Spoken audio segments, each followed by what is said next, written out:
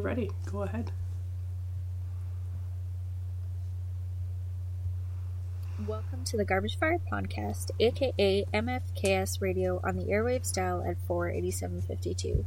Your pod is hosted by Megan and Kelsey, who are the Lords and Lady of Bebenberg. Amazing! The Garbage Fire Pod is all about being unironically passionate to the point that you would dive into the dumpster for the things that you love. And I think it's safe to say this is going to be a real deep dumpster dive today. It's only the last kingdom. That's it. Mark your calendars for an hour. Yeah. Spoilers. Spoilers. So many spoilers.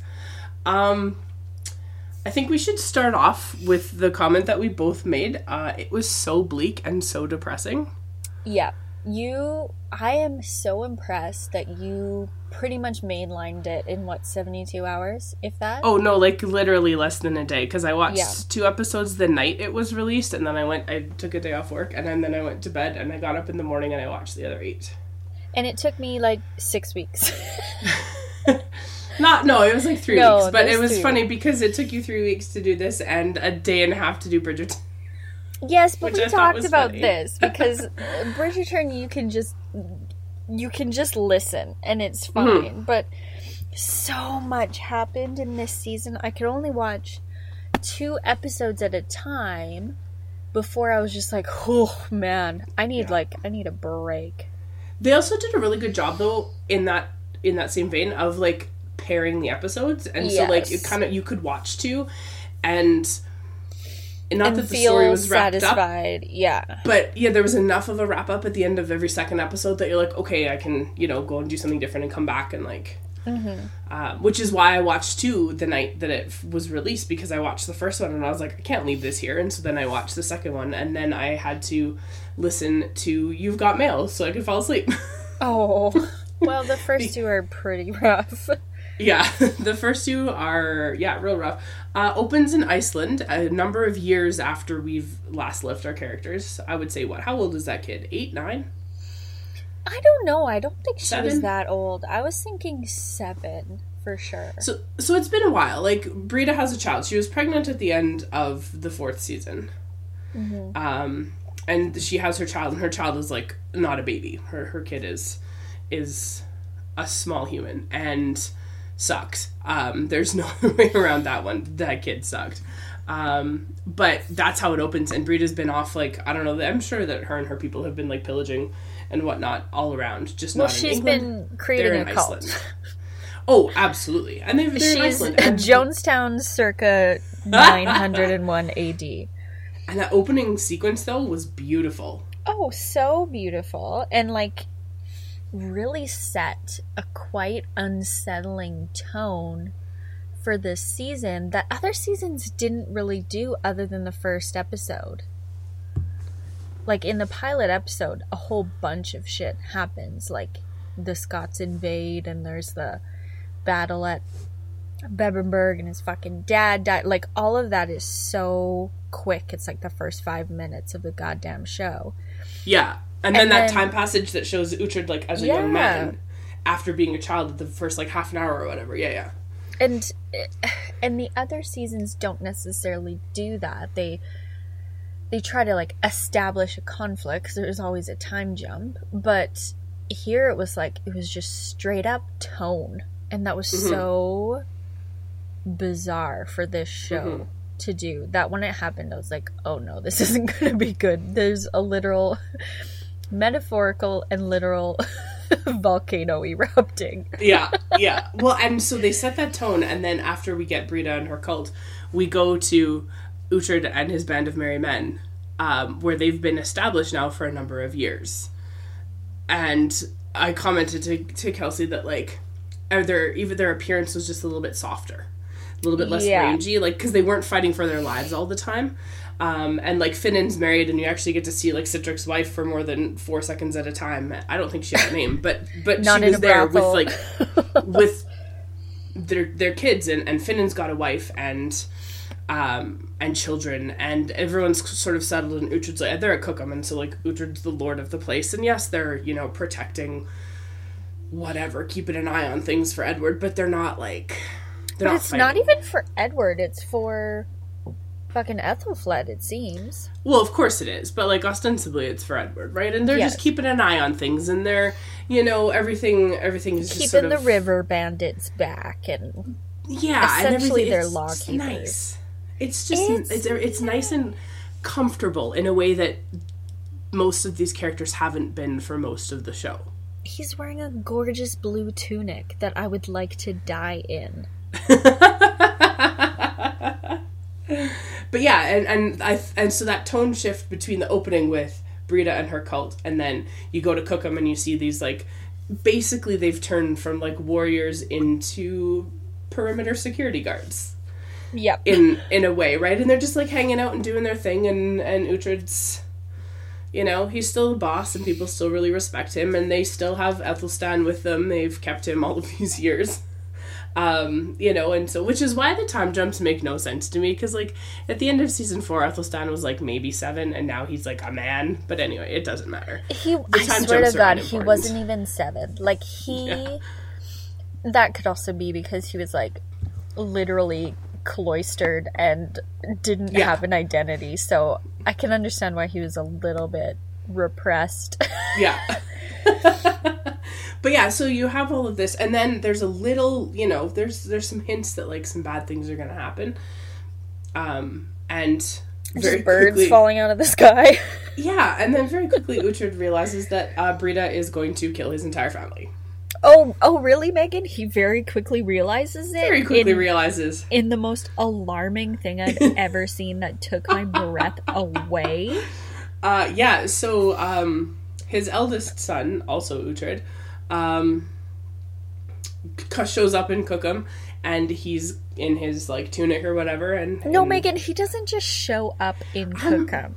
But he does, and he shows up, and everybody, before you see him, you hear these, like, screams of horror and whatever, and the way that it's all laid out, he, like, comes around this corner, and he's got blood all over the front of his tunic in his groin area, because Brita has cut off his penis.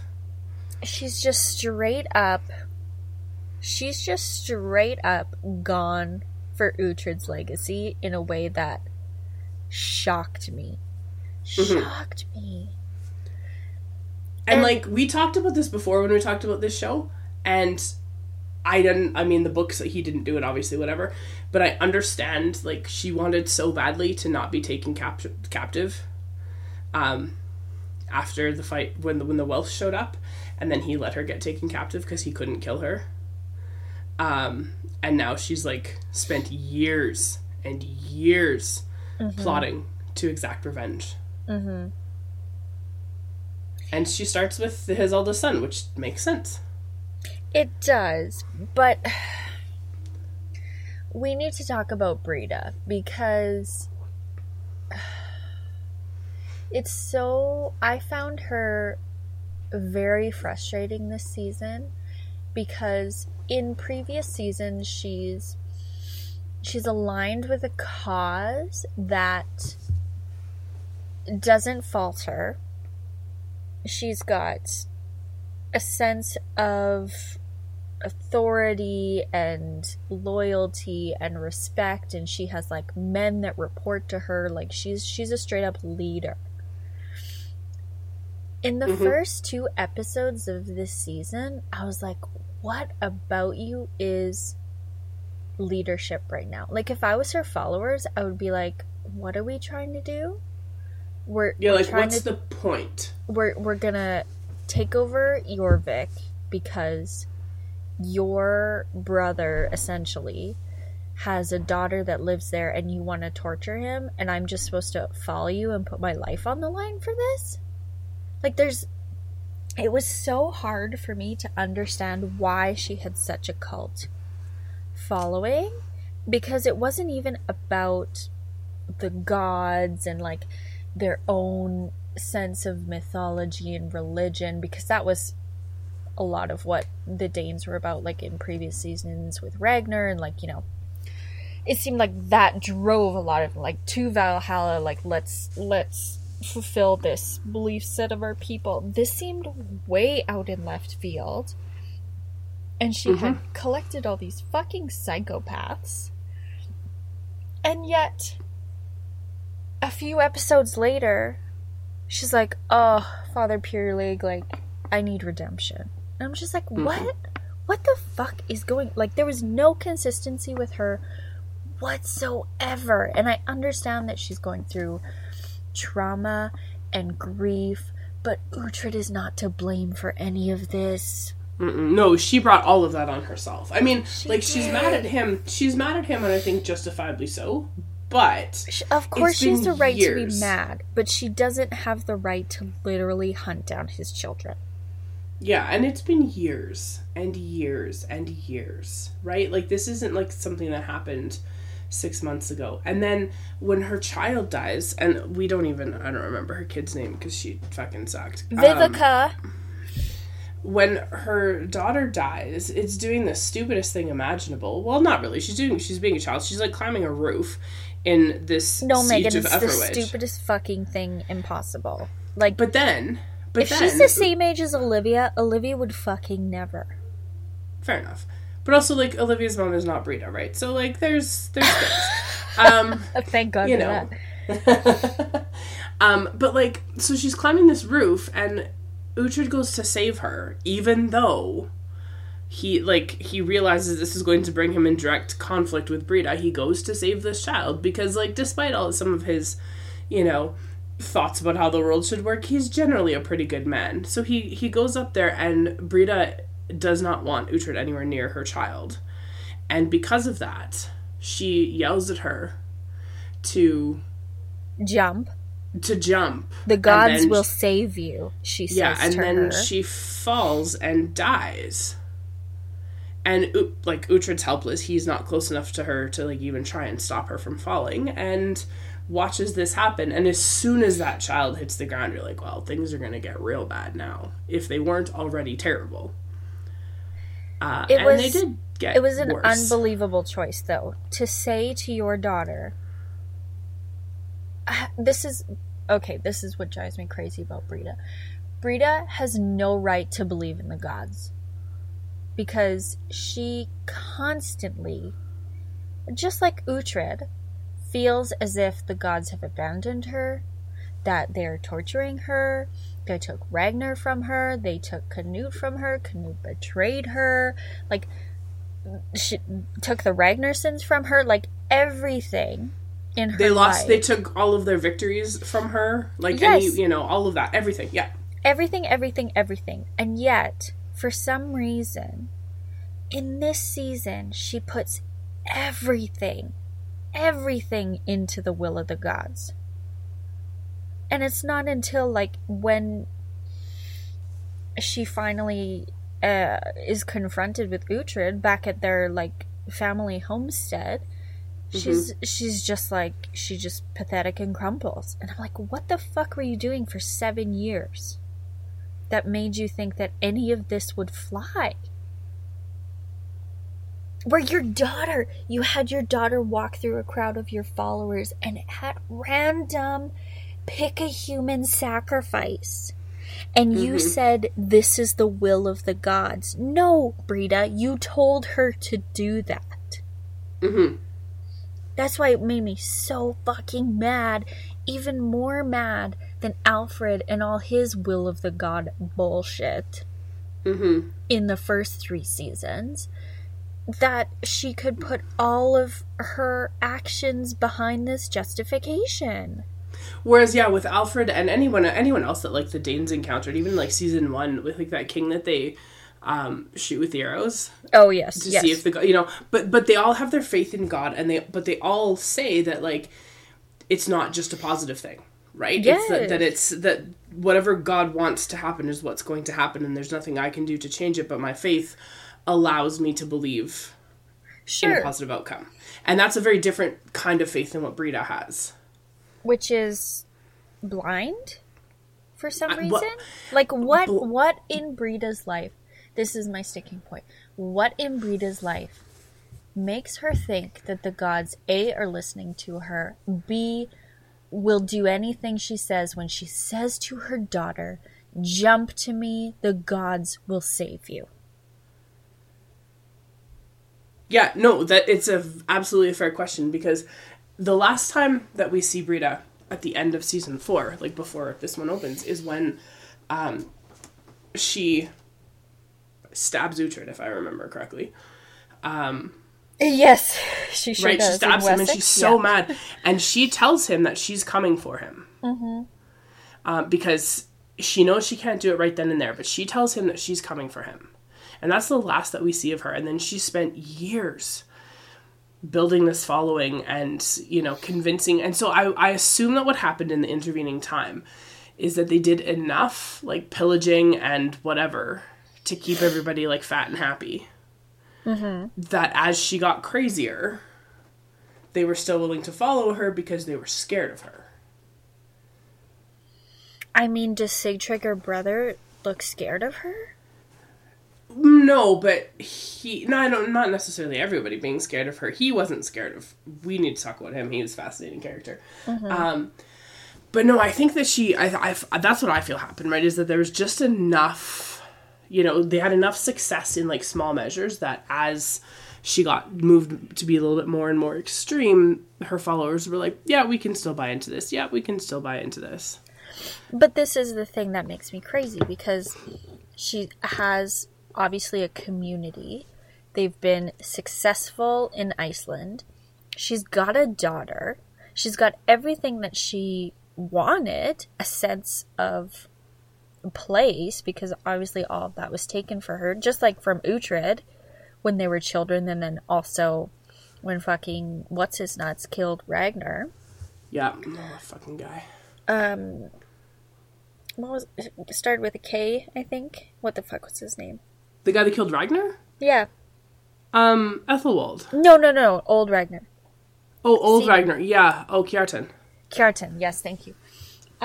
Like, they've both gone through extremely similar life experiences, and yet she blames Uhtred for everything. How in the 7 years she's not like, I've got a community, I've got a daughter that I've wanted my whole fucking life. Like, after miscarriage after miscarriage after miscarriage, and, like, thinking she was cursed and fucking killing, what was that guy's name? Story or whatever? Story? Yeah. Like, all those things that she had to go through, and yet for some reason it's still Uhtred that she comes back to as unfinished business. That's what I don't understand. Well, and especially at that point, because he's helped her find, like, he helps her figure out and kill who killed Ragnar, right? So she kills he kills Ethelwald and sends Ragnar to Valhalla after however long he'd been in purgatory, essentially, right? Yeah. Whatever it was called. And, like, for whatever reason, she's unable to reconcile that with Uhtred, like, letting her get captured by the Welsh. But that's the thing. It's ridiculously unfair of her to do that, because she's upset that he's able to negotiate with Sigtryggr at the end of season 4 for peace. He gets Jorvik. They're, like, in a sense of fealty in a way, but really it's essentially a truce between Danes and Wessex. And she gets to leave with her life. And go freely. And she's fucking pissed. Why the fuck does she want Winchester? She doesn't give a shit about Winchester. No, but don't forget that she wanted to die to be with Ragnar, and she wanted to die in battle so she could. And I think that, like, because that was part of the, that's what she says to Uhtred before she gets captured, right? Just like, please kill me, please let me be with Ragnar. Like, that's what she wants. And I think that's a terrible ask. Like, that's a horrible thing to ask someone. As we know from fucking Sigtryggr this season. Good lord. Yeah, like, just awful. And so, like, that's terrible. But she asks him for that. And I think, like, the underlying desire that she has through all of this is to die and be with Ragnar. And, like, maybe part of her whatever is, like, doing things that will get her killed. And yet, the irony of it all is that she wants to take out Uhtred's bloodline, and who fucking reconnects her with Ragnar? Ooh, oh, I know. Bloodline. Oh, it was so great. Like, that was a great moment. So as we go through with her, and they end up back, like you say, at their childhood home, and Uhtred still can't kill her. He can't do it. And they've set that up, like, through all of the seasons, like, why he can't. And I think that's sticking very well in his character. And, like, obviously knowing what you know, it doesn't matter whether you've read the books or not. Like, that was like episode 6 or 7 or whatever, and there was more episodes to come. Yeah. So, like, you knew he wasn't going to die in this, like, final showdown with Brida. And then Stiorra comes out of fucking nowhere and kills her. With one goddamn arrow through the heart. Like, that was the most... arrow through the heart in a way that Uhtred would never have killed somebody, which I thought was an interesting thing. Never. Never from afar like that, without honor, and especially to someone who he loves so much. Like, it's so interesting when you think about the contrast of that and his execution of Sigtryggr. Because... that was incredibly moving, incredibly sad, but Sigtryggr asked of Uhtred the exact same thing that Brida asked of him. Mm-hmm. Please kill me, put a sword in my hand, like, I respect you, I trust you, you are the one who does this. Doesn't Sigtryggr even say, I want to go out with, like, the best warrior in history, or whatever the fuck? Yeah, absolutely. And that strokes Uhtred's ego a little bit, I think, in that way. But he does it because he understands the honor in the request. Sure, and he understands he that fulfills it for Sigtryggr, but not Brida. Yeah. No, and he won't do it for Brida. Because I think deep down, like, there's that bit whenever the two of them ever had those, like, close moments, they would always talk about how he was half her life, and then she's like, yes, and all of your madness, right? Like, there's that connection that I think he's just hesitant to break.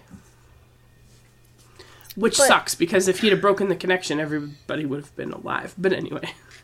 Well, it's not even that. It's such a selfish act to allow the continued trauma of this family to go on. Like, Brida asked you. She asked to die. She's miserable. She's in pain. She is tortured, literally and physically and psychically, by everything that's happened here. And he won't do it because of his own weakness. And it's so frustrating that there's so little instances where we see Uhtred weak, and when it comes to Brida, it's always weakness. And yet he will kill his daughter's love in front of her. And has the, like, audacity to say, I know how to fix you, Stiorra. You will be quote-unquote queen again. I've set up this little deal with Edward. I, too, would be like, fuck you. Are you shitting me? I saw you murder my husband. Like, there's... why would I ever trust you again? Why would I ever listen to your judgment? Like, all of these things you told us got us here. It was madness, Megan. He made so many fuck-ups this season. So many fuck-ups. It was absolute madness. And, like, and the other thing, too, is, like, we can't forget, and I mean, this isn't justify the mistakes anyway, necessarily, but he was also grieving. Yes, but...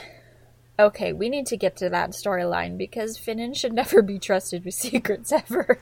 Oh, I felt so bad for him. Like, what a terrible burden. What a terrible burden on him. So, at the end of season 4, there was this, like, hint-ish that Finan and Edith, there was, like, a little spark there, because you could tell Finan was interested, and then she made that comment at the end of season 4, where, like, because she had been, like, she had, like, fought in the battle or whatever, and he made some comments about how proud, you know, how well she had done, and she said, well, if only someone who had cared about me was here to see it, and he was, like, crestfallen. Yeah. And so there was this little, like, indication that something was going to happen, and then when the season opens, Finan's married to someone who's not Edith. and he's got children and whatever, and that's fine. Like, there's nothing wrong with that. But it was just like a weird, sort of jarring kind of thing. And then Edith comes back, and Finan is like rocked to his core because she's back. So clearly he was not over whatever that like connection was, even despite having been married and whatever. There was like a thing, and they played that very well. But then I don't know if Edith like took advantage of that or not, but she was just so. She was like you know, has to tell him this terrible thing that Ethelflaed is dying, but he can't tell Uhtred until they like finish the thing that they're going to do, which is such horseshit. I mean, Edith isn't wrong. If Uhtred knew, he wouldn't have. I'm sorry, when is Uhtred not emotionally compromised? Agreed. But I'm just saying, in this particular instance, she was not wrong to know that if he knew about Ethelflaed dying, that they wouldn't have gone and done the thing that they were doing. Sure. And that was... He needed to save Stiorra, even though yes, she didn't really need saving, but whatever. There's a lot going on there. But... yeah. And so poor Finan has this terrible secret that he's holding on to, and eventually he has to tell Uhtred because things are going terribly. And he needs to know. He has to know. Come on. He has to know, and he finds out, and he fortunately is able then to see Ethelflaed before she dies. God, that whole episode was so heartbreaking. I was so worried he wasn't gonna make it in time.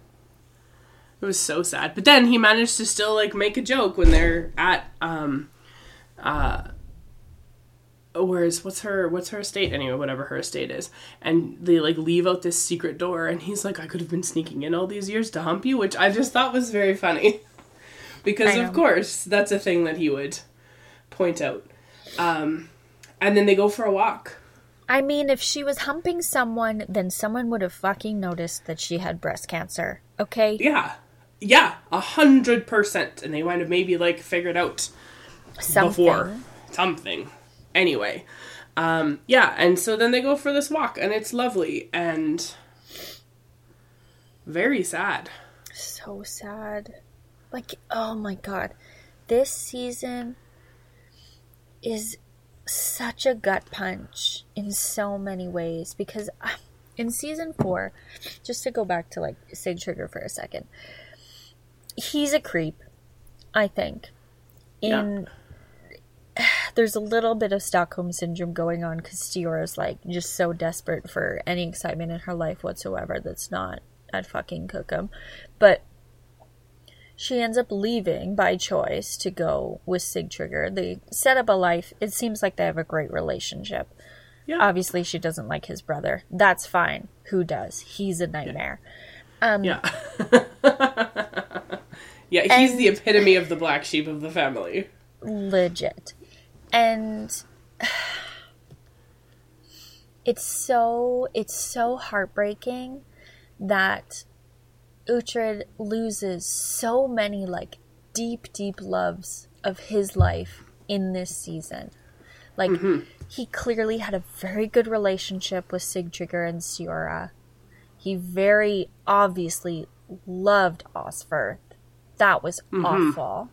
I did not feel that he was mourned appropriately. I also don't think they had time, unfortunately. I know. And it was like Bianca, right? It was the same sort of thing. Totally. Well, no, he gets like a whole episode of moping for Bianca.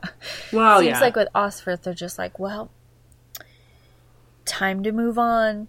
Gotta find Ethelhelm. Like, it was just, it was really frustrating. And then he's got to deal with fucking Ethelflaed. And then Edward comes in. And motherfucking Edward does the same thing he tried to do the last season. Take advantage of a family tragedy to secure his own power and influence. And it made me sick to my goddamn stomach. Oh, and he said that fucking thing where he's like, I wish I'd had the chance to talk to my sister before she passed. And I was just like, fuck you. If she had wanted you to know she was sick, she would have fucking told you. Exactly. And say what? For you to fucking tell her what to do with her own goddamn kingdom? Like, go to hell. So for the second time, Mercia is in a state because now they have to worry about who's going to take over. And the first time, that was the deal. Uhtred was chosen, of course, and then he immediately gives up the throne to Ethelfled, which I think is the best choice, and, you know, she does a fine job doing it. This second time, however, her daughter wants fucking nothing to do with that life. It's so frustrating to have this situation over and over and over again with the first child being so goddamn hesitant to be king. It's like, or queen or whatever. It's like, what the fuck have you been raised to do otherwise? Like, are you shitting me? The thing that I don't understand is, of course, now there's a crisis of, like, betrothal, right? And who's she going to be betrothed to? Because, of course, ladies can't be, you know, queens on their own and blah, blah, blah, blah, blah. My question, and I mean, I guess I get it from a certain perspective, is, like, the obvious choice for betrothal was Aldhelm. That's the totally. obvious choice. Because whether or not that marriage produces an heir is unimportant at this point in time. That's the obvious choice, because he would very clearly give his life for Ethelfled's daughter. 100%. He's also... Just like he would have given his life for Ethelfled. Yes. And he's also entrenched in the community. He has the respect of everyone he would need to like, consolidate this deal and make it acceptable. And fucking Edward is such a piece of shit.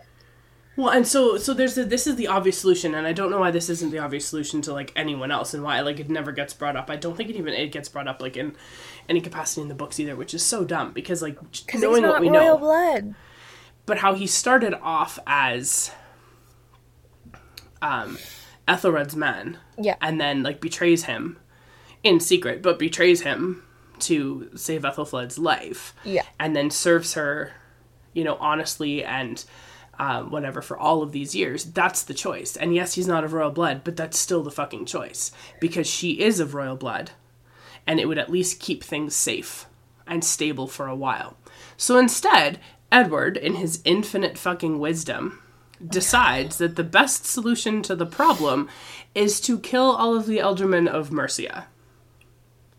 He is fucking unbelievable.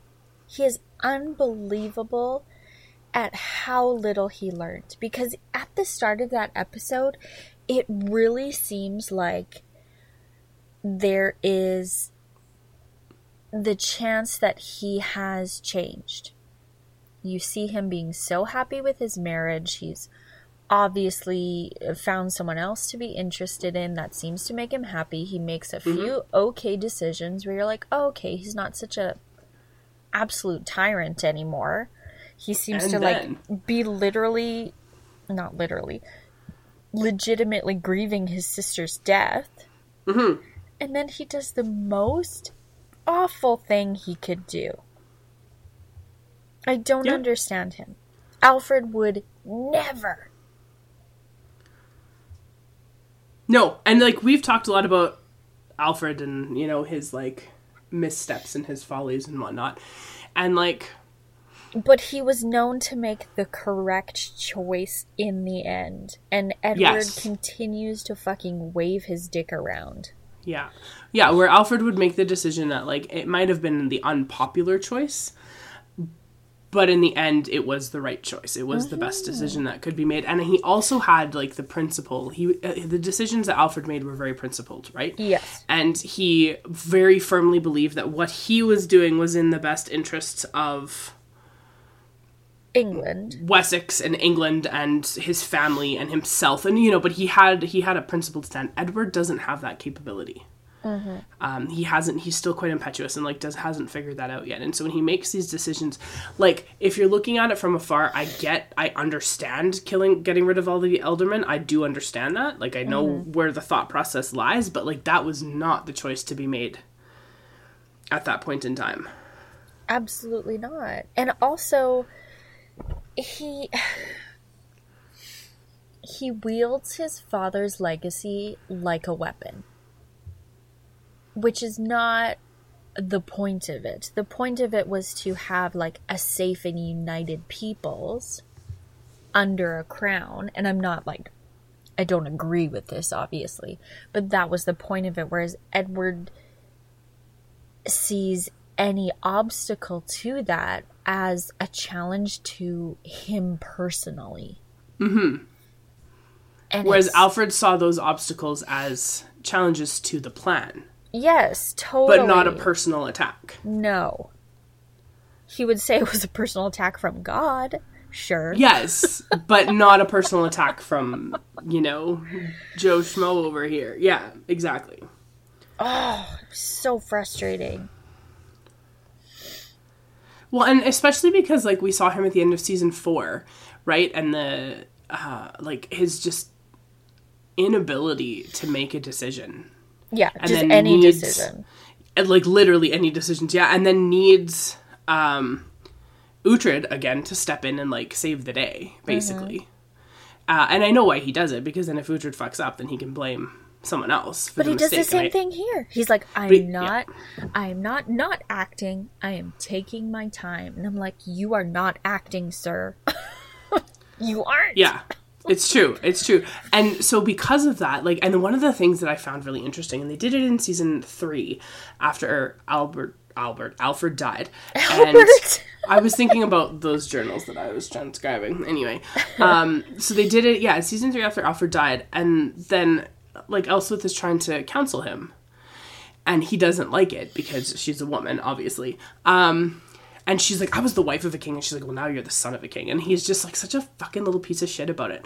And she tries the same thing in this season. And she legitimately, we need to talk about her character arc because she's fascinating. But she legitimately is thinking for for what's best for the greater good at this point in time. And some of the things that she does in this season where she's risking her own safety which she had never done before until the end of season 4, when she has this. Well, she also has this fascination with Ethelstan because she figured out she was an absolute dingbat.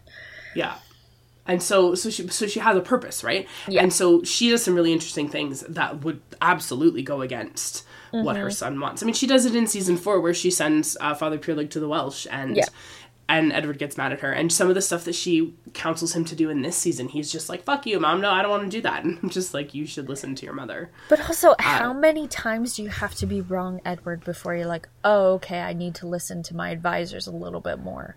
Yeah. Oh, absolutely. For sure. He's also, to his credit, I will say this, he does not listen to Ethelhelm anymore, and good for him. Yes, it's true. And because then when he finds out why, anyway. So Edward is more or less, like you said, more or less happy in his marriage. His wife is unhappy because there's now a new woman. Anyway, whatever. Mm-hmm. And so she goes with one of her ladies in waiting on a pilgrimage. Mm-hmm. And Ethelhelm has set up an attack on this little convoy. And ends up, I don't remember what's her name. I don't remember her name. Anyway, it doesn't matter. And ends up killing her. So the queen is dead. Queen's dead. And it's terrible because this now has to be sort of kept a secret, and then Edward finds out exactly sort of who's responsible, and whatnot, and kind of loses it a little bit, which fair enough. But it's awful. It is absolutely awful what ends up happening, and Ethelhelm is obviously just trying to maintain power any way that he possibly can. But he doubles down, Megan. He fucking doubles down. What he should have done was give up. What in his mind was going on where after that moment he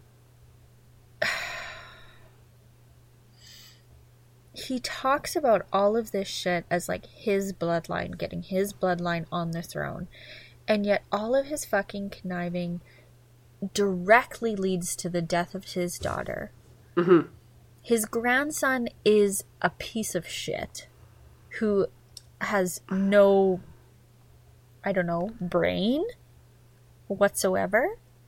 Yeah, And he's awful. He sucks so much. he sucks so much. He has one redeeming moment, and that's when he doesn't want his cousin to be forced to marry the King of Scotland.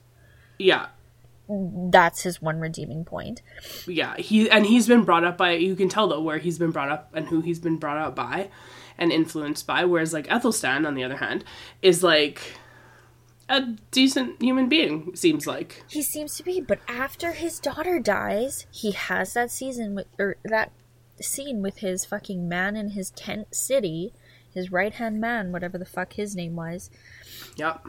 And you see him go through the stage of, like, denial, acceptance, and then buckling, doubling down. As if, like, I guess I've got nothing to lose now. And it's like, oh my god, actually you do. You fucked up everything. And you need to stop, because you're getting all these people killed. But he doesn't care. He doesn't care. He doesn't care at all. His daughter died. He grieved for about a minute. This was supposed to be all about her, all about his grandson. But it's not. It's about him. Unbelievable. Unbelievable. And then he dies in the most cowardly way imaginable. But it was like, pretty good. I mean, I'm glad that he died, but it sucked that like no one got the satisfaction of doing it. What, didn't Ethelstan do it? No, didn't he do it to himself? Oh, yes, that's right. It was didn't he stab very himself? gross. Yes, he stabbed himself in the throat. It was very gross. Yeah. But like, yeah, and unfortunately, like, you know, his like the kids are there ultimately, and Ethelstan says to his brother, he's like, yeah, you ask your grandfather what happened to your mother. Yeah, because he knows. Because he knows what happened, and then the poor kid like can't do anything, and then Ethelstan just like kills himself, which is such a cowardly thing, and it's interesting how that's set up, because in this show, with as much as we learn about like the Danish culture and that warrior culture, like suicide is an absolute no. Absolutely. Right, in that. And so even though Ethelhelm isn't a Dane, and even though we don't associate him with that, the show has still told us that like suicide is the coward's way out. Because you're not facing any of the things that you've done, you're taking the easy way out, and so he dies a coward.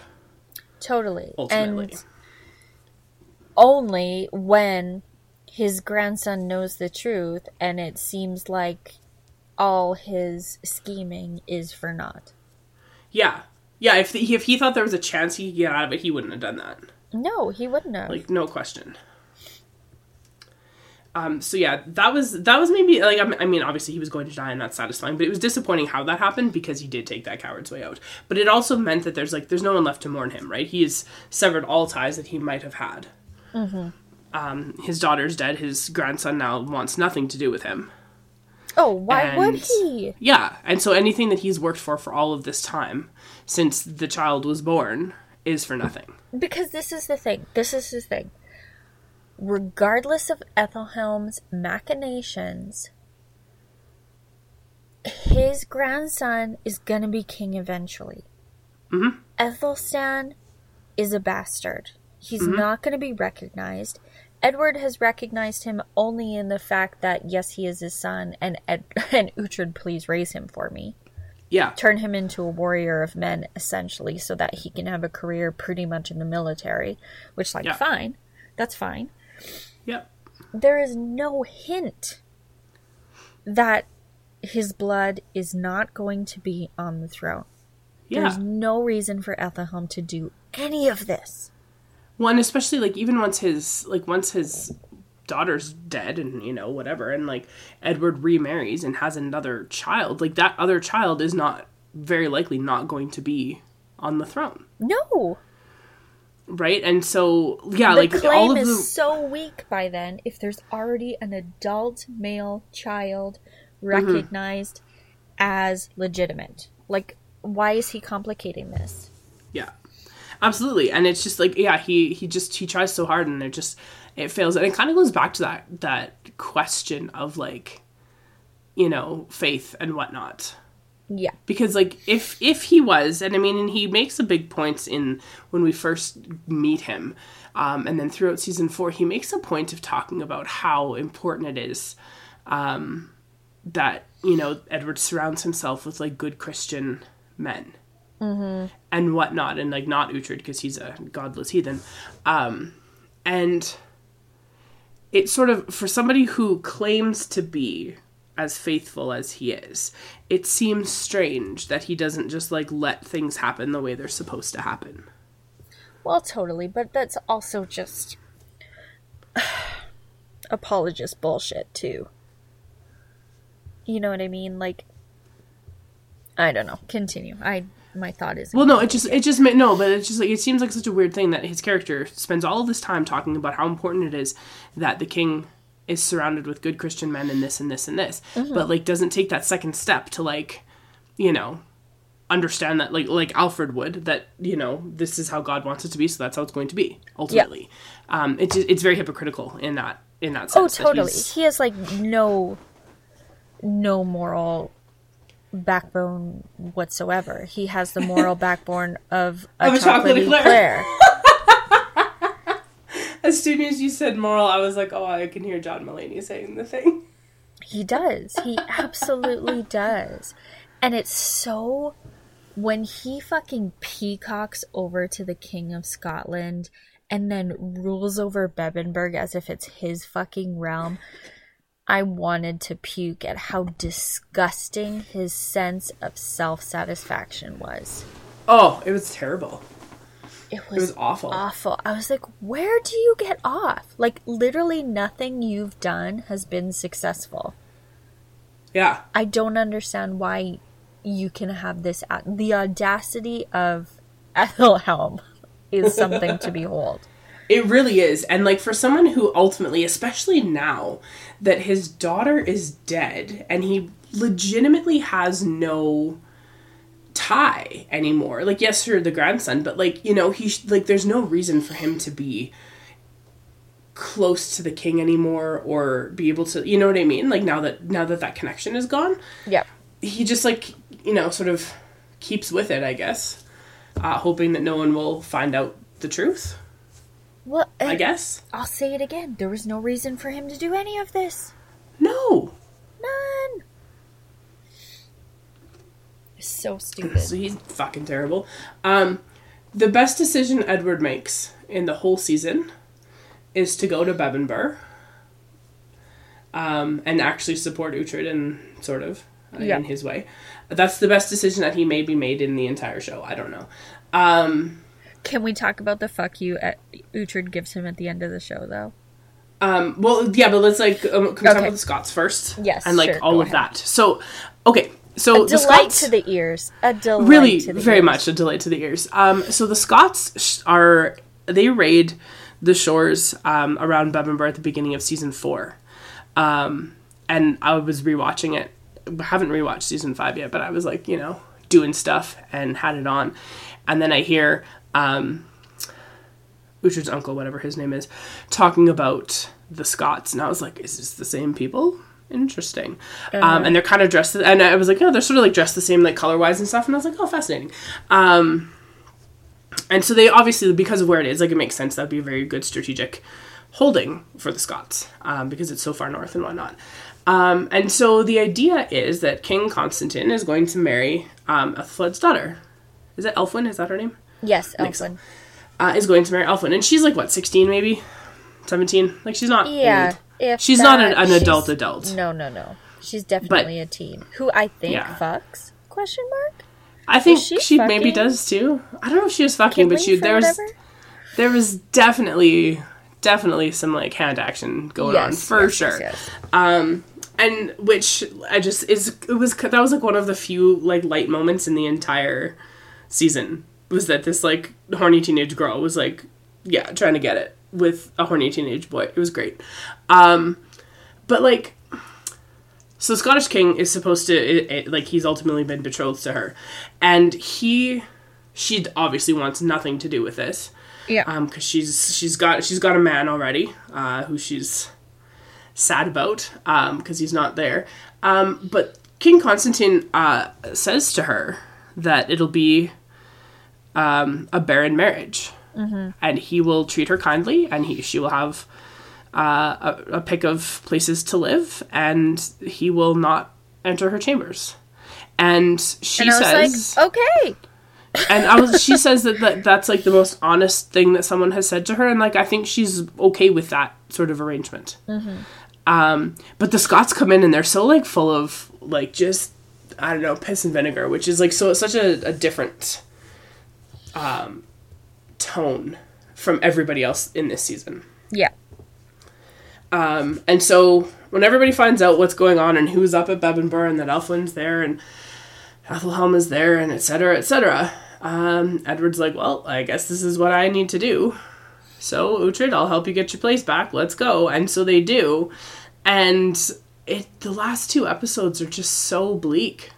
Oh my god. They put so many characters at risk of death. Like, it's so frustrating. I was like, haven't we been through enough? I know. And then Edward, and you see fucking Aldhelm get trampled, and I was like, Megan, oh my god, I can't. Yeah, and then he's okay. Like, he's fine. He's fine. Because you asked me, you texted, did I just see Aldhelm get trampled to death? And I was like, you saw him get trampled, yes. Because I knew he wasn't dead. Heartbroken at that point. I was like, I literally can't with this show. The show's taken everything from me. Oh yeah, and it's just like, it was just, everything was so bleak, like the whole season. The like before we get into the last 2 episodes, the absolute lightest thing that happened up until the end of the last episode was when Elspeth stabbed that guy. Oh my god. That was fucking hilarious because she was so funny about it. She was so proud of herself. And her like quasi-friendship with Edith is just like A+ good. No, we need to talk about her practicing to stab. And how moving a knife 2 inches each direction is a stab that will kill. Oh, she was delightful in this season. She really was. And it's a testament, I think, to, you know, obviously when she realized at the end of season 4 that she really fucked up with how she treated her grandson. And like, you know, she actually did some things that you could actually call like where she was realizing that she had to make sacrifices. Absolutely. Despite being the mother of the king and whatever. And her friendship with Edith was like fascinating to me. Like absolutely fascinating.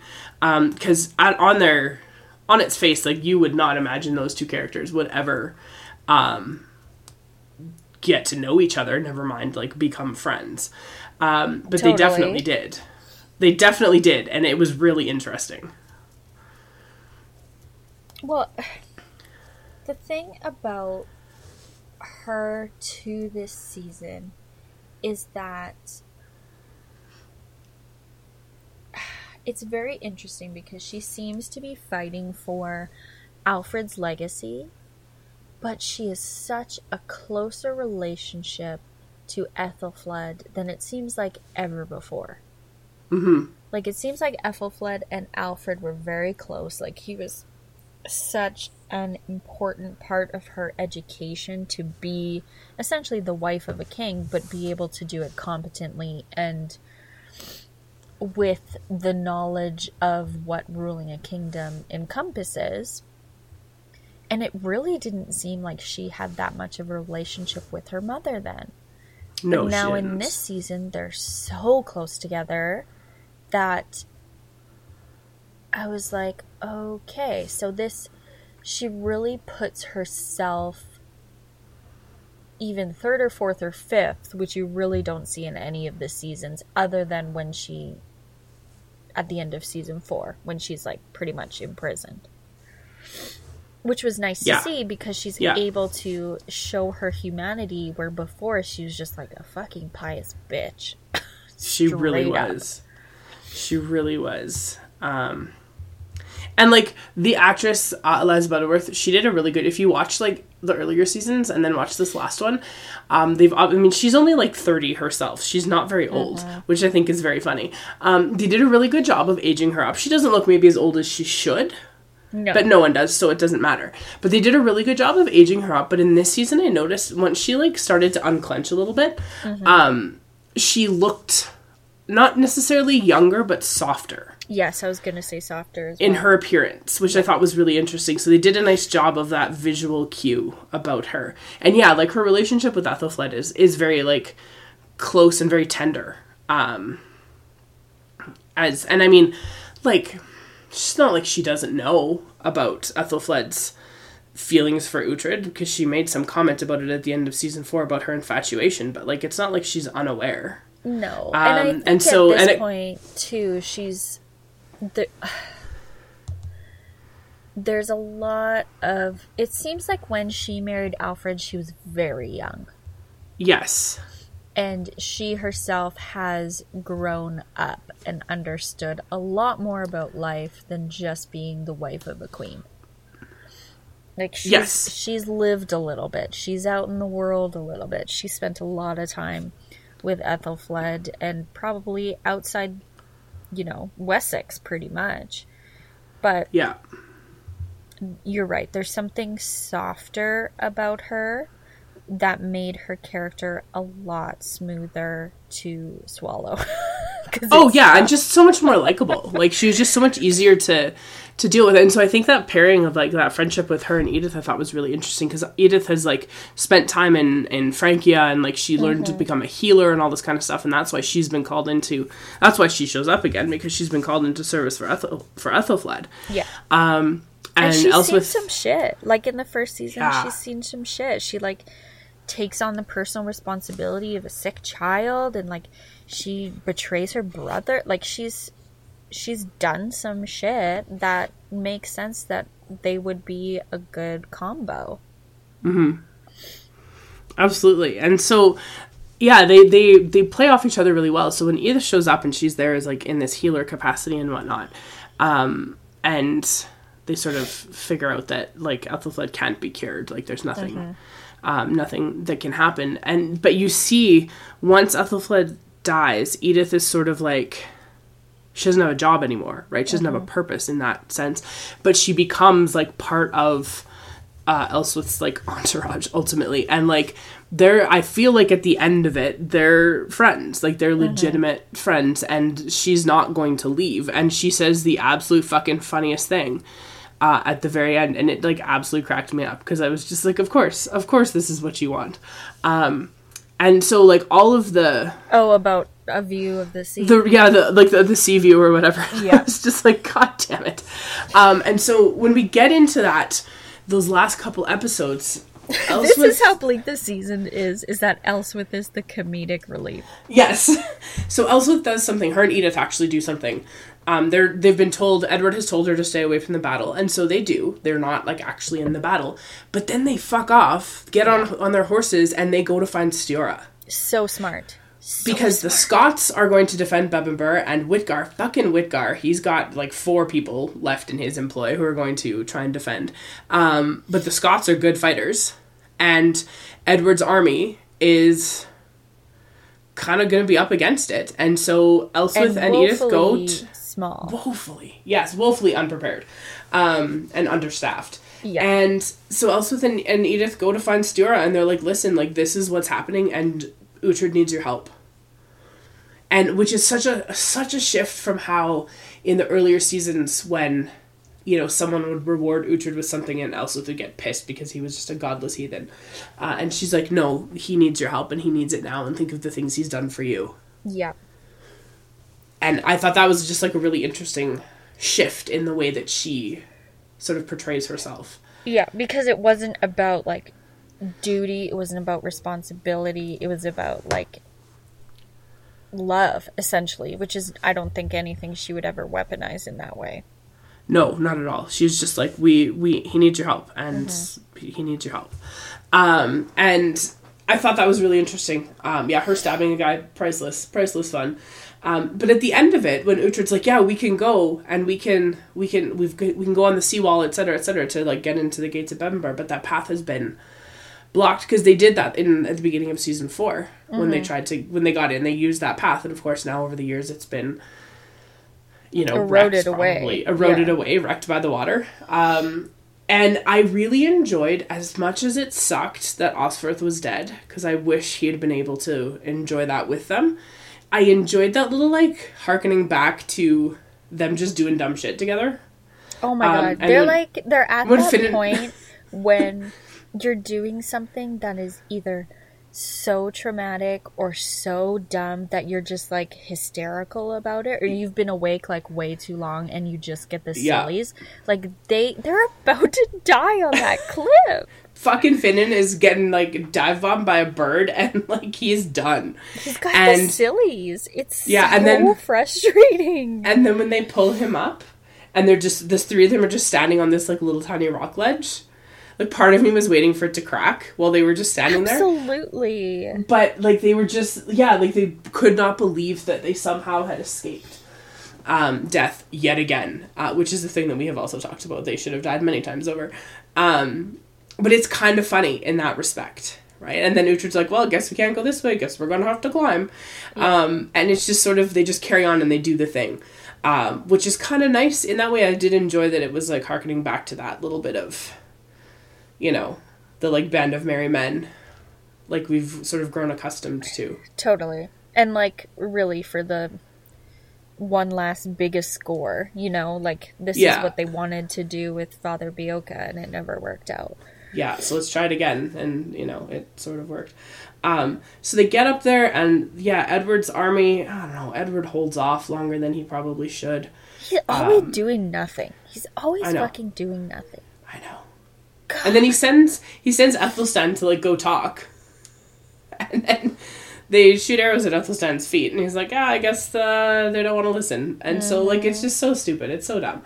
And then, you know, when this, like, the actual siege starts and there's just, like, all of this fighting, the way that the fortress is, it's on a cliff. And so Edward's army gets trapped, between the Scots and the cliff. Fucking idiots. Of course they do. And I'm just like, oh, God. And so, of course, people, like, fall and are dying, and then Stiorra does show up eventually to, like, help defend. Which, you know, kind of brings all of that sort of full circle, that, like, family, that notion of family and fighting for this territory or whatever.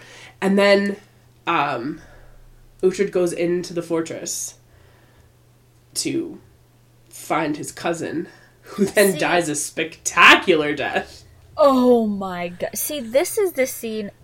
This episode was the goriest shit apart from Ubba's fucking gross. What was that, season 1? Yeah, season 1, episode 5. Still can't watch it. This is, like, pretty unusual to be so gross. It was truly shocking. Truly shocking. Oh, but before we talk about that, we have to talk about the fact that fucking, what's his name? Heston, who I refer to in every other season of this show as fucking Heston, actually did a good thing in this. I can't believe it. So, Uhtred goes to get Hild for her help, and she enlists Heston, who's been living at the Abbey, and, like, selling stuff, basically. Selling, like, he's like a little, he, like, whittles tools now, let's say. I don't know what he does, but he makes stuff. And that's what he does. And so the two of them go and they, like, their ship wrecks, quote unquote, off the coast at Bebbanburg, and they get, like, let into the fortress so they can, you know, be collect inside, essentially. Yeah. And Hild goes with him, even though she's not supposed to. Uhtred makes her promise, and she does anyway. Because she doesn't trust that Heston isn't going to do the right tell them what the plan is. And Heston, to his credit, has lived a happy life in the intervening years since we saw him at the end of season 4. And I think has realized that he fucked up a lot when he was a little bit younger and, like, redeems himself. See, this is the shocking thing. Because Heston, too, was a fucking schemer like Ethelhelm. Scheming. Always attaching themselves like a fucking, I don't know, parasite to somebody stronger than themselves and trying to survive. They're like cockroaches. Yeah. And he realizes somehow that he can do the right thing. I don't think he thinks he's going to die. But he does the right thing. He lies. He saves the day. Dies a fucking hero. Ethelhelm could never. Would never. Unbelievable. And it was just kind of nice. And, like, they changed his appearance up, too, because he wasn't, like, in his warrior, his, like, dirty Viking warrior garb anymore. He was also looking extremely soft. Yeah. Yeah, in that way where he's had a life that's safe. Mm-hmm. And he hasn't had to fight for whatever, right? He's just been, like, making stuff and working and doing things. But then Hild, being Hild, she goes and she ends up inside this fortress just to make sure. Because they go to rescue Elfwin. They have to get in there to rescue her. And then at the end of all of this stuff, Uhtred goes in and he has to get rid of his cousin because Bebbanburg is his birthright and pushes Witgar off this fucking balcony. And what does he, like, well, I don't even know what he lands on. But he gets impaled on the dining room table. Yeah, I thought it was just like a fucking candelabra or something. It might have been, yeah. He, like, and that's how he dies. And the sound was awful. It was very, I assume, realistic, but it was gross. And then it's done. And then in the midst of all of this, Uhtred's, like, out in the courtyard, and there's fucking stuff on fire. And so now this thing that he has risked his life countless times for just and lost people in the process of trying to reclaim is burning. And then the heavens open up and it starts to rain. I couldn't believe it, Megan. I fucking couldn't believe it. Because at that point, he is at his lowest. Like, his absolute lowest in terms of his faith in himself. Like, how many times this season does he say, like, I'm cursed? Like, fate wants me to suffer. Like, he has no faith in himself. He's just as lost as Stiorra is, and he's, like, trying to navigate that, and he's fucking losing spectacularly. And it's burning to the ground. And honestly, at that point, I was like, good. I mean, yeah, to be fair, yes, absolutely. Like, this place has tortured you your whole life. Like, to be free of it, to focus on your children, to focus on, like, just your men, you know, and just to be free of it. Like, what a weight off your shoulders. And then the fucking sky opened up, and I was like, come on. Except, if you think about it, but if you think about it in the terms, like, that we talked about at the very beginning of this, like this question of faith, right? Mm-hmm. Like, well, this then is him he's, like, being rewarded. Yes, he's vindicated. Right? He's being rewarded for all of the torture and torment that he's gone through this season. Yeah. And so, like, it just pours rain, and the fire's out, and, like, at the end, they do this spectacular end bit where which I was, like, a sobbing disaster. You have to talk about it because I can't. I literally can't. Okay, so he's in there, and all of his people, like, they're kind of cleaning up in the battlefield as they do and whatever, and, like, everyone is just so defeated. And then at the end of this battle, and then Uhtred runs in, and, you know, it's burning, and then the rain and whatever. And at the end of it all, it's still quite cloudy and whatnot, but everybody's inside the walls of Bebbanburg. And he's, like, up on the ramparts, like, looking out. Essentially looking out at, like, where he saw his brother's body being brought back. Right? Like, that's what he's looking out at. And it goes through this montage of, like, all of these people that he's cared about, and, like, in the course of the seasons anyway, that he's cared about and lost. Yeah. And I read, and it was, like, tragic. It was so sad. And I read something about how they did it. It was just him and the director and a camera guy. They just, like, there was, like, only the three of them up there. And they put this, like, montage of people on a phone. That we're seeing. Yeah. That we're seeing. And they had edited this and stuff already and put it on a phone and had him watch it while they were filming.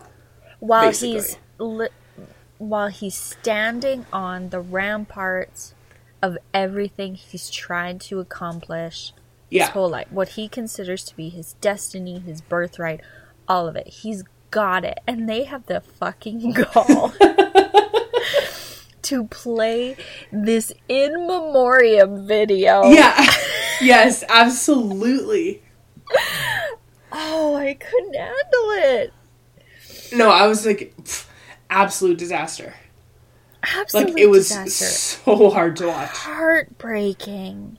Yeah. Heartbreaking. But, like, what a cool way to film it, ultimately, right? Like, to do it that way. Because it's, you know, the end of all of this. And then, that's not the end of the show, though. That's the best part. Because then we go back down into the courtyard, and Edward's there, and they're all, like, kind of glad-handing. We find out, of course, that Aldhelm is not dead. You know, he's very wounded, but he's not dead. Yeah. And we find out that, like, Elfwin and her little boy toy are going to be together. That her grandmother's essentially, like, given her blessing and stuff, which I think is very adorable. And so there's all of this happiness, and, like, Stura's there, and Uhtred's son, he's, like, they're there, and they have this, like, this beautiful embrace, and whatnot. And then Edward and Uhtred have this conversation, and Edward basically is, like... basically says, like, I'll take your oath now, and Uhtred's like, no, the fuck you will not. But also, not just I'll take your oath now, but I'll take your oath publicly. Yes, right now, in this moment. All the shit that you've had to deal with, and my, let's say, half-ass support of you, Uhtred, is gonna demand you to kneel in front of me, in front of all these people who actually are pretty fond of you. Yeah. And so I'll take your oath right now. And Uhtred's like, nope, you sure won't. I don't think because so. The deal that they made with the Scots was that it would not fall into the hands of Wessex. Yeah. Basically. So and Uhtred, obviously wanting to live in his home, you know, wants to honor that. And maybe needs a break for a while. Maybe needs a break from Wessex. Hasn't he done enough? It's true. And so it's a very funny thing. Because, like, Edward just is so livid, and he can't really react the way he wants to because he's in public and he's a king and whatever. And it's very funny. And then right near the end, you know, you have Uhtred around and speaking with people, and he stops and he talks to Edith about, you know, the wounded and whatever, and how some of them are going to need a long time to convalesce, and maybe she should stay. And fucking Elswith just inserts herself into this conversation, and she's like, oh, that would be lovely. And she's like, of course I'll need rooms with a sea view. And it's just so funny. And Uhtred was like, But where else is she gonna go? Like, but honestly, like, where else is she gonna go? She can't go back to Wessex now. No, absolutely not. She's meddled too much in Edward's affairs. Yeah, like, she can't go back there, and that's fine. And I mean, I think everybody knows it. Yeah. It was just very funny that, like, despite all of her changes, and, like, she stabbed somebody, and she's, like, you know, going to ask Stura for help, and all of these sorts of things, that, like, there's still that little bit of her. Before. Yes, there's that little bit of her that's like, oh, yes, I'll take a room with a sea view, thanks. I'm still wife of a dead king, thank you very Exactly, much. yes, and I am the mother of another king, if you would like me to remind you. It's quite funny, and I very much enjoyed that little moment. I cackled, because it was legitimately one of, like, 3 funny things that happened all season. The whole season. It was devastating. Truly It really was. And then at the very, very end, you have Hild. The very last thing that you see is Hild bringing, like, a little monk boy to Bebbanburg, and the little monk boy was, like, Uhtred's youngest son, who he's never actually held, because Gisela died giving birth to him. Yeah. And Uhtred just, like, stormed away. And, I mean, fair enough. There was a lot of things going on when that all happened, so, like, I understand that reaction, I think. And, yeah, so he's never actually, like, really met his son. And the little boy's like, oh, do you think he knows my father? And Hild's like, well, I think he might. And it was, like, just a nice little way to end. That there's more to the story that we don't need to necessarily see. Well, but that's the thing. What the fuck is a movie gonna be about? Okay, so there's the... Because, the season, as the it series, stands, no conflict, Megan. He's Great ending. Lord of Bebbanburg. He's been reunited with all of his children. He's got a 4th kid in Ethelstan. Everybody loves him. Everybody's happy. Fuck Edward. It's great. High fives all around. Well, and in the books, he and Edith do end up getting married, if I remember. I think they don't just, like, get together. Like, I'm pretty sure they end up getting married. I mean, if I was Edith, I wouldn't. Well, fair enough, but like at the point that it happens, like things are much calmer, and he's like an actual, like he's in a position of power, like legitimately, because he's now the Lord, right? But and so said like it many a time, if you're with Uhtred, you're gonna have a bad time. It's true. But my other question, before we talk about what's going to happen in the movie, my other question is this: what about like Finan's family and Citric's family? Because like they have family back in Cookham, right? Like that's where their families are, and there's no indication or discussion or whatever. Like they're just going to stay obviously in Bember, and that's fine. But like, are they going to bring their families? Is that a thing that's going to happen? I would assume so. But it was just like one of those weird loose ends that all of a sudden like, because they even say like, because after the whole thing with Sigtryggr and Stiora, and Uhtred's just like spiraling, trying to figure out what her path is going to be, and they're like, our families already are gone. Like we can't just go back there. Like there's nothing back there for us, and there's nothing back there for you. Like that whatever 7 years of peace is gone. You need to let it go. There's nothing left. So okay, so the last this season here, because each of the seasons is roughly 2 books. The last one that's here is it was in the series anyways. The Flame Bearer is book 10. The next one, there's 3 after that. There's War of the Wolf. Yeah, there's 13 books altogether. There's War of the Wolf and Sword of Kings and Warlord. And so in the 11th book, Uhtred is like, this is why I was wondering what was going to happen, because Ethelflaed does die, but she doesn't die until the beginning of book 11. So I was like, I get why they did it when they did. It makes sense because the series has, like, I appreciate it. And then also the stuff with Ethelhelm happens in book 11. So they do kind of combine some stuff. So my assumption is that like the movie's going to be, if it's sort of a continuation, it's going to be like 12 and 13. Okay. But at that point, like Uhtred is the Lord of Bebbanburg, and he is 50, 60? Old. Yes, very old. Much older than this. And so the title of the film is 7 Kings Must Die, and there are 7 kingdoms in England, right? Like, and so my assumption is that this is like going to be the film that like unites England. Like that's going to be the sort of end of that, because I think at the end of the last book, if I remember correctly, at the end of the last book, Uhtred is like basically there's a battle to decide the fate of this like English project that Alfred was interested in, and Uhtred like is the linchpin of that. So I assume it's going to be that sort of. I mean, hasn't he been? Well, no, but he's like legitimately, the thing that's going to either make it happen or stop it from happening, right? So I'm pretty sure. I'm pretty sure that's what it's about. And the Scots come back, and then I'm pretty sure there's like Vikings in Ireland and whatnot that are all part of it. You know what's so funny is, as obviously would love to see more of these characters, was so happy that they didn't recast the kids, love the actors who play young Uhtred and Stiora, they're fantastic. Yeah. And even like Ethelstan, it was alarming to see him like as a young man, but I think everybody did a great job. But what is so funny to me is I was listening to a podcast that happened to be about the Vikings, and they were talking about how in this same period it was Eric the Red, and I was like, fuck, that would be a good show. Like finding Greenland, finding North America, like all of that shit would be fucking fascinating too. Like fuck England, who cares about England? There's other more interesting things in the world. Would love to see that show. It would be really interesting. And so like, yeah, so I'm not sure about the film and like what it's going to do, but like I've read some stuff that it's not quite a continuation. It's like kind of a standalone-ish, but it's like got the same characters, which is good, because I think like where this ended, you're right, there's no conflict. Everyone's happy, everyone's where they need to be. Well, it's the completion of the story, right? He said destiny is all in season 1, and yet here it is. It's culminated. There's been so much won and lost along the way, but he's done what he promised himself when he was a boy, that he would reclaim his homeland. And and he did. And he did. My question is, does that mean that the film isn't necessarily Uhtred as the main character? Potentially, and I'm not sure. Do we know a release timeline for this? No, it'll be like, if it's going to be this year, it'll be like late, like around Christmas, I would assume, because they just finished like filming.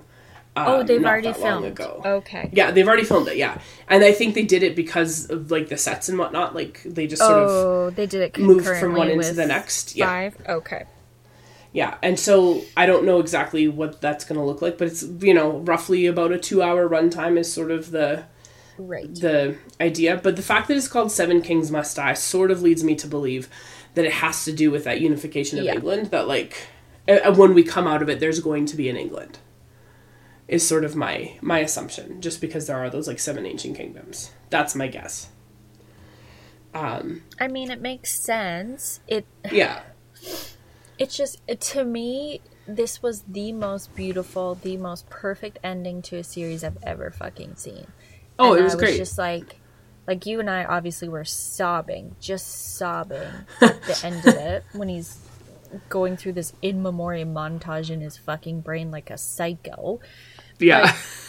I was like, what else do we need to see? Like, it was such a complete circle. It fulfilled everything that I would have asked for as a fan. Like, even though so many heartbreaking deaths this season and the season before, like, you understand that that's the story, and there's some historical basis for all of that, and I had no qualms with any of that. No, it was great. It was perfect. I was like, wow, what? There was just a completeness to it that I was so satisfied by, but also so impressed by, because it was all about the characters, and it was all about the story, and it was just like, it felt like, as a network, Netflix was like, do what you gotta do. Kind of, yeah. In that way that, like, do what you gotta do. Yeah. And I mean, I've seen some stuff like on Instagram or whatever from behind the scenes of like filming of season 5, and just some of the like, the big set pieces that they had to design and build and whatnot to like bring this all to life. And they did some really, really cool stuff. And like, yeah, it was really well done. I would say, like, for me, it's like definitely right up there in terms of like a finale. With Fleabag? Fleabag fucking ruined me. Let's not talk about that. Didn't this, though? It did, in very different ways. But I think my other, like, sort of high standard is the end of Friday Night Lights, for the very same reason that it did with this one. Because they're, and I mean, whatever, that was over 10 years ago, so spoilers, I guess, for Friday Night Lights. But at like, spoilers for Sixth Sense. Yeah. No, I won't spoil that one. I refuse. It's a great reveal. If you've never seen it, I feel like it's something that just needs to be experienced. But at the end of the last episode of Friday Night Lights, which also ran for 5 seasons, the East Dillon Lions were in the state championship.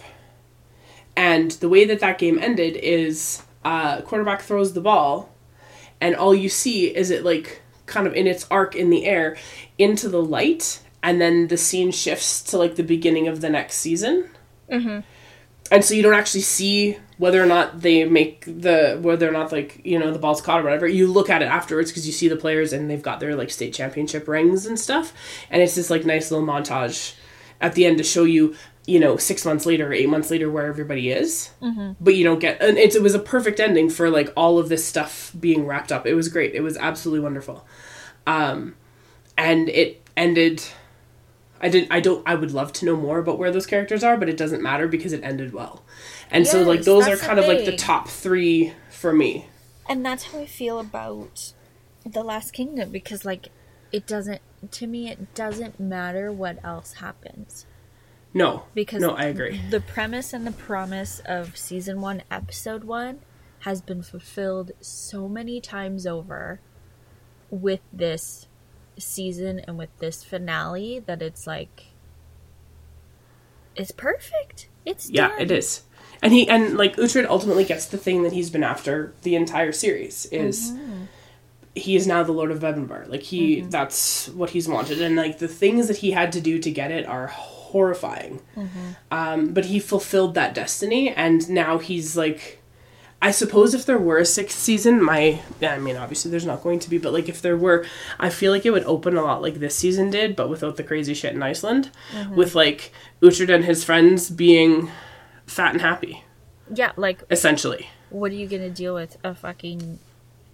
Are we at the year with no summer yet? Like, is it? Yeah. Is it a crop short? Like, what kind of? Is there a conflict with the local blacksmith? Like, what small town? Exactly. That's for sure what it would be. And like, shit, so, right? And I'm glad in a lot of ways that we didn't see any of that. That we just get this like, okay, he's going to be reunited with his youngest son, and Hild is probably going to end up living there too, because why wouldn't she? And so all of the people that are still that he cares about who are still alive are there. And what more do you need? Exactly. What more do you need? It was perfect. Could have used more jokes, but it was great. I mean, what, do you want Finan to fucking crack jokes over Osfer's dead body? Like, oh, that was... We didn't even talk about how Finan was the one who held him as he died. oh, And that ruined me. I felt so bad for Finan.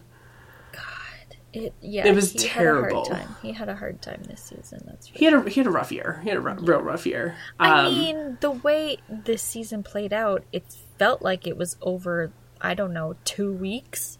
Yeah.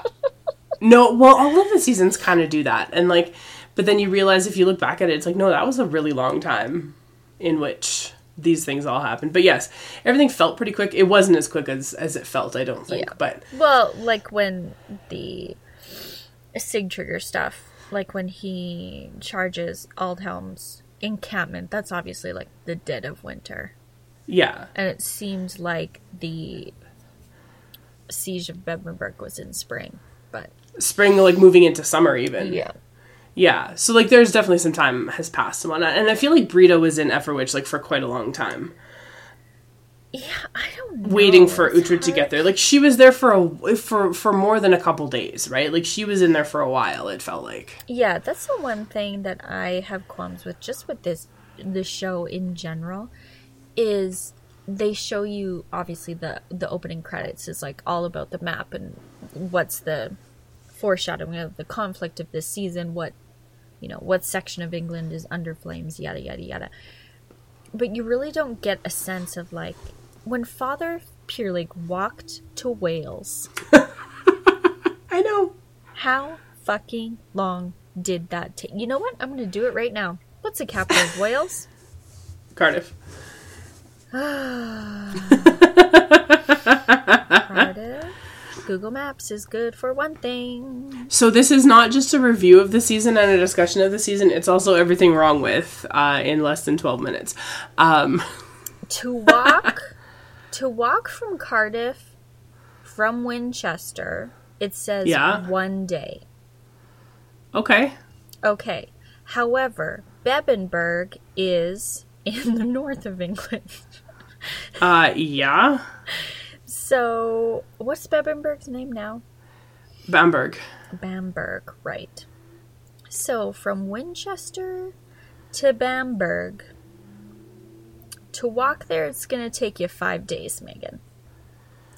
So if you ride, you could take some time off, I suppose. But yeah, it's going to take you some time. But you also need to rest your animals. You need to... Yeah. How do you fucking move an army? You're not going to move an army there in 5 days. No, of course not. No, you're sure not. And what's... It's a good point. It started off the first season, I think, did a really good job of dealing with that. And as the seasons wore on, some of the, like, it's like, oh, we're going to go from, like, where's Cookham? I don't know. But we're going to go from Cookham all the way back to Winchester in how long? Yeah, I don't know. An hour? 2 hours? According to this, to drive from Cookham to Winchester would take, according to this, an hour and 3 minutes. I feel like but it would take you a day to walk. See? I think honestly a better Cardiff. I think honestly a better look at is if we're on Google Maps is to look at how long it would take you to cycle rather than driving, right? If you want to like think about the horses and whatnot, I think that's but they're more not a better on horses. No, it's true. Thing. Like it's Father true. Pyrlig sure wasn't. No, he just fucking hoofed it. And fucking young Uhtred walked most of the way to Bebbanburg at the start of season 4. Mm-hmm. They just, like, dropped him off. Bye. And where were they when they started? Where did they kidnap him from?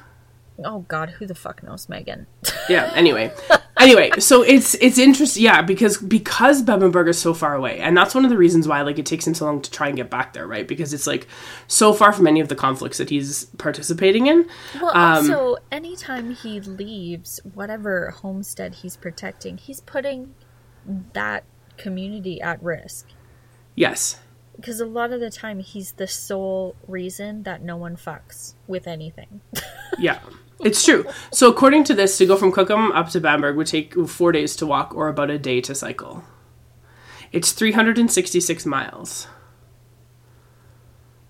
That's a fucking long time. Yeah, that's a long time to cycle. And a huge elevation too. Like huge elevation changes. Really? Yeah. Yeah, big time. So, yeah, and that's one of the things. They did a really good job, I think, in season 1. And actually, season 1 was, like, kind of, like, hyper-localized, too. Mm-hmm. There wasn't as much travel. And then as they started to spread out, they would just, like, go back and forth and back and forth and back and forth. Whatever. It is what it is. Great show. If you haven't watched it, why are you listening to us? You should watch it. It's so good. Like, and you should read the books, because they're also very good. I find that the... God, I'm just looking at fucking Wales on the map and the goddamn Welsh names. If you listen through this the whole way and haven't been like, oh, it's a perfect season to a show, and there's only one of 3 perfect seasons or like conclusions to a show ever based on these 3 people who watch a lot of fucking TV, I don't know what you're doing if you're not gonna watch this show. It's true. It's a really good point. I was talking to a couple other people. Like, Riva watched it on the weekend after it came out, and then she watched it, like, the whole, like, over the weekend. And she was just devastated by it, too. And I was talking to a couple other people who, like, you know, didn't watch it quite as quickly as I did. Yeah. And they were just like, I don't know how you did that. And I was like, I don't really know either. It was not a great idea. Like, emotionally, probably should have pushed it over, like, 3 days. But whatever. It was done. But I talked to some people who haven't read the books but have watched the show. And were like, it ended so well. Like, I'm so glad there's a movie, but it ended so well. Yes, like, because they just want more of the characters, essentially, right? They just want to see them do more stuff. And which is why there should be a spin-off that goes back in time when Osferth is still alive and is just those 4 dickheads just wandering around doing stuff. I think it would be super entertaining. Great television. Oh my god. I mean, but yeah, it's been cool. And so apparently too with the show, when they first started, it was a BBC show to start, and then I think Netflix picked it up for after season 2. I think is when Netflix like took over. Yeah, I think start of season 3 is when it was officially Netflix. So when the first season was made, I think that there was only 9 books, and then the next book came out, and then I think that was their original plan, was like 5 seasons. That's where it's going to end. Oh, right, because they were doing pretty much 2 books this season. Yeah, and then he just kept writing. He wrote 3 more books, and so they incorporated, like I say, some of the stuff from book 11 into this last season, but for the most part, they stuck really well with it. And that's one of the things I think that makes this show really good in terms of the ending in comparison to, like, Game of Thrones, which I never watched, but I've heard lots of complaints about. Because the source material that they were working with was already done, they could do things with it and make some changes and whatnot that, like, didn't, like, not make sense or whatever. Whereas I think one of the issues that people had with Game of Thrones, especially in, like, the last couple of seasons, is the source material, like, he hasn't written that book yet. But they also, when the source material was available, diverged from it pretty significantly, too. Yeah. And so the ending, I know so many people are so mad about the ending of Game of Thrones, where they're not mad about the ending of this, because the ending of this is, like, pretty satisfying conclusion to all of the things that we've seen. But I think that's, I don't know. I don't want to, no. Okay, I won't say it. It was mean. Never mind, it wasn't kind, so I won't say it. Oh, that's nice of you. You can say it when we're done. I don't have any more to talk about this, do you? Oh, can we talk about how the Northman for, like, 3 seconds? I just want to say, I haven't seen it, obviously, and I'm sure you haven't seen it yet either. Is it even out yet? Yeah, I think it opened on last night on the 22nd. Okay. So today's the 23rd of April, by the way, in case anyone cares. You know why I'm not going to see this movie? Why? Oh, because of what's her face? Fucking Lizard Eyes McGee's in it. Yeah. I'm going to see it for a bunch of reasons, but like my quibble with it already before I even set foot in the theater is that people are talking about how it's such an original story. I'm like, I read the premise and I'm like, have you fucking seen Hamlet? That's what or I the was Lion saying. I was King? like, any Shakespeare works. Yeah, there's an uncle and a dad and somebody dies and avenging a father's death. Exiled. Yeah, exactly. Yeah, it's I've seen it before. And I was like, and also like we literally just had a show wrap. You know, was exactly like this thing. Yeah. That was this exact show. Yeah. Exact film. So original in the sense that it's not like part of a comic book universe or, you know, the Fast and Furious movie. Like, I get it. I get where they're coming from. It's a standalone production. From a certain text. Like, it's working from a script somebody wrote who's clearly embedded some of his brain within Shakespearean works. Yeah. And so I get it in that sense it's original, but I'm just like, no, it's not an original story. It's just the same as all of the other ones where an uncle takes the throne. Yeah. Because I would imagine... Can't trust him. I would imagine boy kings are bad, but uncles are worse. Ain't that the fucking truth? That's what my English history professor taught me in like my third year of university. And it's true, uncles are bad. Or boy kings are bad because, you know, they're boys. But uncles are inevitably worse. I imagine in The Northman the uncle's going to get killed. I don't know for sure, but like I won't be surprised when that happens. No, not at all. You know? It's faded. Yeah. Anyway. So not an original story. People need to watch more stuff, read more stuff. But that's all. I don't have anything else to talk about. Do you have anything else to talk about? No, I'd recommend watching The Last Kingdom. Yeah.